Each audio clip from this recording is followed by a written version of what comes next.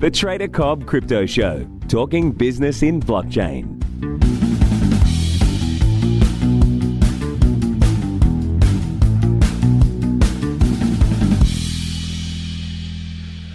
All right, g'day everybody. Welcome to the Trader Cobb Crypto Show. Today's guest doesn't need an introduction, but I'm going to give him one anyway. A lot of the stuff we're going to talk about is not just where he's at in the blockchain and crypto space, but also what he's done in the past. The man, the myth, Vinny Lingham. Thanks so much for being on the show with us, mate. Good to have you on. My pleasure. Great to be on. Mate, it's been a while back and forth, but it's worked out finally, and I'm looking forward to going through it. Mate, look, you've done some pretty amazing things in your time. I mean, I've gone through your biography. I mean, you got an Economic Forum Award. You've built and sold a business for $50 million in 2 years, not 20, but in 2. You're a pretty switched-on character. You've done quite a lot. What actually got you into this space, and is there anything else you'd like to put into your intro? I've been a serial entrepreneur my whole life, so it's just been, one thing after another. I like doing things I find interesting. I got into the search marketing world in the early 2000s. I then went into the software as a service, cloud computing world afterwards. Then I went into mobile and digital gift cards and payments world. Then from payments, it was a natural evolution to blockchain and Bitcoin and the crypto world. So, just finding what I find interesting and going into those markets and those, learning something new. A lot of people start companies in the same industry over and over. I always look for something different. I think expands your mind to different things. And so I always try doing something different, build a new set of contacts, build new networks. It's amazing how they kind of coalesce at some point, but it's broadly in technology. I try doing different things and kind of, experimenting. I've written books or co-authored books rather. I've been on TV, 3 TV shows now. Did Shark Tank South Africa, Dragon's Den South Africa. I did the National Geographic Undercover Angel. So, just keeping a vibrant perspective on things. So it's. I think the more you do different things, the more you see what you like and what you don't like, and you just learn from the experience to become better and as a person, I think. So, look, here's a question, entrepreneur to entrepreneur. Because you've moved around so many different fields, so to speak, right? Do you take the same team with you? Because that's the hardest thing, right, is getting good people that understand your system, about systematic approaches. They can you can throw ideas to them and structure, and then they just pick it up and make it their own and help to integrate that within the business. Do you take the same core team and then have them build it out? I mean, how do you actually move from one industry to the next so freely and successfully too? Yeah, I think I don't take the same team with me, but I definitely recruit people from my past that I've worked with that I like. And so, you make sure that you can build up a network of people that you know and trust. And it's a lot easier to bolt together a team of people you know than people you don't know. So, I've been doing this for 20 years. So it gets easier. You got it down. The network gets big enough to support it. So. Yeah, nice. And look, one of the things that I find truly fascinating, in 2009, you won, the World Economic Forum Young Global Leader. Tell us a bit about that and how it molded you and your thought process. Yeah, I mean, I actually belong to 2, I'd say 3 organizations now. So it wasn't really an award. It's more of like it's acceptance. Acceptance, yeah. So the World Economic Forum has a Young Global Leader program. I think it's people under the age of 40. And then, similar to Endeavor, which is Emerging Market Entrepreneurs. I got there in 2005, and then YPO in 2015. So you surround yourself with typically other entrepreneurs, CEOs, high level people who you learn from and engage with, and have thought provoking conversations and dinners and events, and so it molds and shapes the way you think about the world. And I can't specifically say what changed and what improved, but it has an overall impact with you. You are the company you keep, in a sense, right? So it opened doors from different angles and different perspectives of people that are highly regarded within their fields, right? Yeah. It's not elitist in a sense. In some ways it is. In some ways it isn't. I mean, one of the hardest things to do, I think, is networking up. Right? How do you get to there's always a bigger fish out there. How do you get to hang out with the big fish? How do I get to hang out with Bill Gates? I have no idea. If he's listening, please give me a ring. I'd love to, If he's listening, give me a ring, brother. So I've always looked up to, people who I have huge respect for, but you can't break into those circles easily and get there. But at least with these organizations, entrepreneur organizations out there, what they do is that, each organization has a minimum bar. Okay. Yeah. And some bars are lower than others, and that's okay. So you get into one organization and you get to network the people there, and then you've had some success. Then you get into another organization that has maybe a higher bar, and you meet that threshold. You get to meet similar-minded folks. And I think the goal is to keep moving into groups with like-minded peers, and that as you progress, you can hang out with people who have progressed their careers equally as well. Think about it this way. As an entrepreneur, if you're trying to improve yourself and you've just built a $10 million a year business, you can't go and have meetings every week or every month with a group of guys who are running $100,000 a year businesses, well, $1 million a year businesses. Their problems are very different to the ones you're facing. Yeah. And so it's very difficult to learn from them. So in a sense, networking up happens as a function of success. The more successful you are, the more you're allowed to be in those groups of people so you can learn from them and progress further. So think of it like as a World of Warcraft character or a game character. You got to get experience points to move to the next level. And you don't go on raids in Warcraft with in a level 60 dungeon with level 40 players, right? You go with level 60 players. Like that's kind of the analogy I would use. So you've got to basically keep upping your game to be exposed to high levels. And I'm certainly not up there with Bill Gateses of the world, but maybe one day. Well, look, when you refer to Warcraft, you may as well be speaking left-handed Swahili to me. I've got to be honest. I really don't know, but I get the analogy, mate. I really do. Look, a question that I get often is, I'm a trader. I'm a trading educator. I'm a commentator. There's a lot of things that we do here at tradercobb.com. And one of the things is that a lot of people go, well, if you're such a good trader, why don't you give away all your education for free? Now, I'm going to put that question forward to you in the sense that in 2014, you sold a business for around $50 million, right? Something you've been working on for 2 years. So well done. Massive success. Congratulations for that. That was a little while back now. What drives you to move to do something else? Obviously, it's not money. I don't know how much you made out of that. I don't care. But when there's 54 million going around and you're a co-founder, you probably did quite well out of that. What drives you to keep going? Because I know there's a skeptic in all these people that, especially in my world, right? I help people to learn to trade. I've been trading for 13 years. I know what I'm doing. And I'm good at it, right? But now I'm moving into the business world and doing a lot more stuff in blockchain because I see that as being the future and emerging market. Why do you keep going? That's a great question.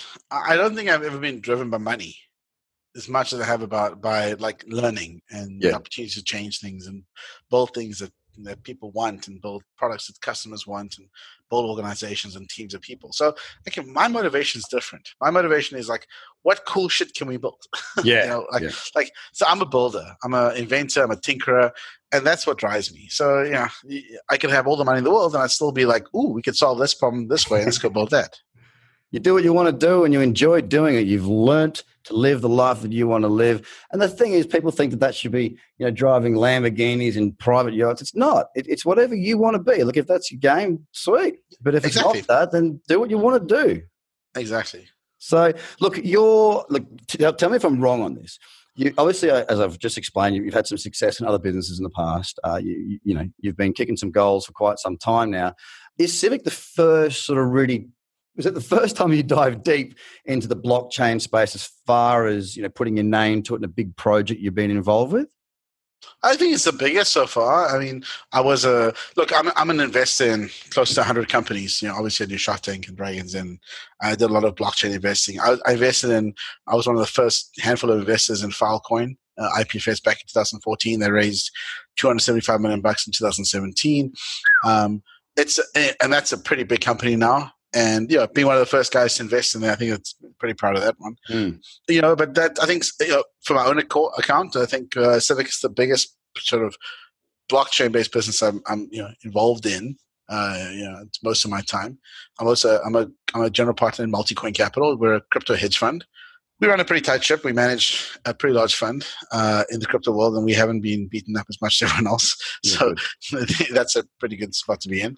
And I have a venture capital seed investment fund in South Africa called Newtown Partners. So, Civic's my full-time job. 90% of my time, 10% goes to Newtown Partners and Multicoin.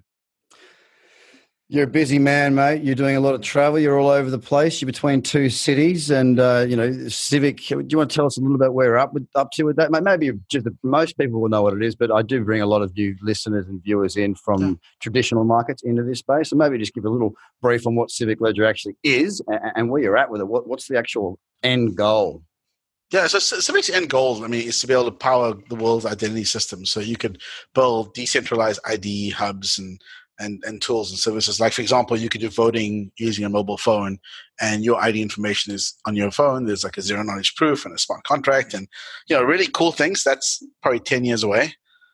In the short term, what we're trying to do is we're trying to decentralize identity, and that means that you store your information on your phone, your identity is stored on your devices, and no one else has access to it until you give permission, etc. And that's what we're building. We're building systems to make ID verification super simple, super easy, and in control of the user.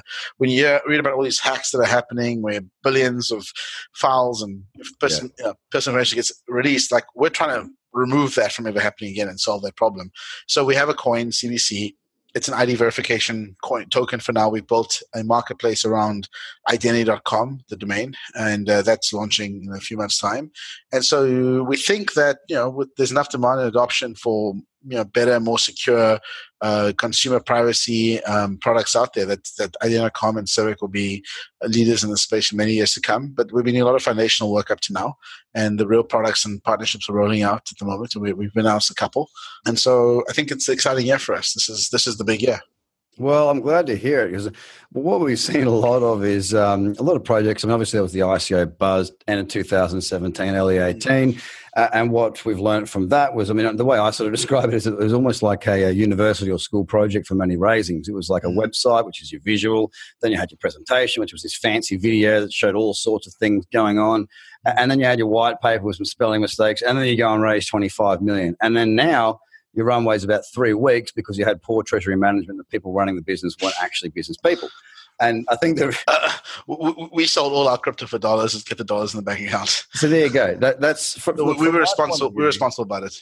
From my point of view, I mean, that's, and even if you didn't do all that in one go, there should at least be some hedging going on. At least be, maximizing your runway, because a business, the crypto and the ICO projects, it's a reverse business model. You get your 30 million up front, whereas a normal business model, you do all the grind, and in 10 years you get your 30 million. Mm-hmm. It's a reverse business model, and that's why we're But I think people don't appreciate how people who are investing weren't technologists. So when we saw was this like huge rush to invest in these things, and it takes time to build technology. It takes time to build good products and services. It takes time to do bug testing and iterations and product planning. Like, this is not easy. Hiring good people, building teams, and the rate at which the prices were growing was just disassociated from the rate at which value is being created. It was wild. Yeah. Absolutely wild. And we may never see that again in our lives. Yeah. We haven't seen another .com bubble. That's right. I've been watching Valley of the Boom, right? That great show. Absolutely loving that at the moment. And it's basically like, wow, when's the crypto version coming out? Because it's almost word for word identical what happened in that little phase to what's, we've come through it, we've come off. The price has come back to whatever levels they are, whether they're fair value or not, who knows, because it's really difficult to value a crypto company without having the public information available. But, investing in good, solid projects is really important. Teams, and obviously Civic is still around and pushing forward, which is a really, really good thing. Now, speaking of the space, there's been a lot of talk about Bitcoin. There's been a lot of talk about crypto, a lot of it negative. We've seen this market do this several times before. It's not uncommon. I did hear today, though, that on February 3rd, if we are still in the bear market, which it would need to turn around extraordinarily quickly for it not to be, it'd be one of the longest in the history of Bitcoin. Now, that being said, I mean, this is a developing economy. It's a new technology. It takes time. People sort of pin their hopes to the ETF. Now, the fastest ETF ever approved was for gold, and that was in Australia. It took 2 years. Now, the conversation's been 2 years, but the actual rubber hitting the road and applications has been about 18 months or 12 months, whatever it is. It takes a long time for these things to gain value. There's a lot of immaturity in the space, as I'm sure you're aware. You've been here long enough. You cop a lot of flack, as do I. What do you think is the catalyst for the next rising of this industry? I'm not just talking about price. Okay? I'm not just talking about price. I'm talking about how do we get this back into the eyes of the consumer, businesses, in a light that is not just, this is just a bubble. How do we get that credibility? So, without talking about price, I think the reality is that crypto has to have real adoption and use cases and usage. And until we have that, we're not going to have another bubble. If we have any bubble, it's going to be kind of like the moment people start speculation, so the speculative mania is over. People want real numbers and usage and transaction volumes, etc. And without that, there's no real indication of demand for any of these cryptos. Yeah. So we're in the phase now where we have to deliver traction. Absolutely. And I mean, one of the things that I find interesting is that last year was the ETF and backed, right? A lot of talk about backed. Now they've put it back. And from my perspective, I've worked with ICE before in a previous life as a content creator doing stuff in the markets. As I said, I've been trading for a long time. And I've met this. They're a very sharp organization. They're a very intelligent group of doers. And the pushback from my point of view in terms of date, I can't see them wanting to go into a market that doesn't have that level of interest because they're going to need corporate partners. They're going to need big business to invest and go through their platform and then the wider community. They don't need the little boy, the little girl. They need the whole, they need a buy-in. If prices continue to decline and the awareness, the enthusiasm, the hype is not there, and we continue to see Bitcoin falling into February 27, I can really see them laying off a lot of their contractors and keeping a core team on and just waiting. What's your perspective on that? I've been negative about the Bitcoin ETF since March of 2017. I wrote blog posts about it. I don't know if you saw the blog post why it shouldn't be approved, why it wouldn't be approved. It's been 2 years it hasn't been approved. Yep. So I don't see the conditions changing. I don't see any approvals coming with the current state of the U.S. government, first of all. Yeah. Secondly, while there's an ongoing investigation into price manipulation in the Bitcoin markets by, I think, the CFTC was the CFTC. I don't know who's doing it, but until that's resolved, they cannot approve an ETF. Because if it comes back and, there is manipulation, now the government's just, green-lighted like a vehicle for that can hurt the investors, right? And investors, and like the government's job is to make sure people don't get hurt. It's like a very protectionist mechanism. It is what it is. And, after the money was just lost in the crypto bubble, I think that they're going to be very skeptical to greenlight anything else because once it's approved, it's so easy to manipulate and create Ponzi schemes. Well, that's the thing, that there's a framework for a reason, mate. I mean, look, the very talk of an ETF, there probably will be at some stage, but with at some point, volume so low and manipulation of and volatility so high. Volatility high, volume low. It's difficult to move within for institutions. It's easy to manipulate an ETF as well. It really is because you can basically short the market. And you can basically go long and short at the same time on an ETF. And the ETF thing, I mean, I don't know how the ETF is going to balance the books because money coming in there would force them to have to go buy in the open market. Or are they going to do OTC trades? I think of all the permutations of how this can be manipulated. It's not liquid enough, in my opinion, for I couldn't agree more. The liquidity is the issue. Well, sorry, not the issue. Let's be honest. There are more issues. There are lots of issues. It's a glaringly obvious one. It's the baboon's backside. You can't avoid it. It's right there in your face, right? Yeah. We're still pretty new, right? Bitcoin's 10 years old. The whole market is a space. It's not that old still. Yeah.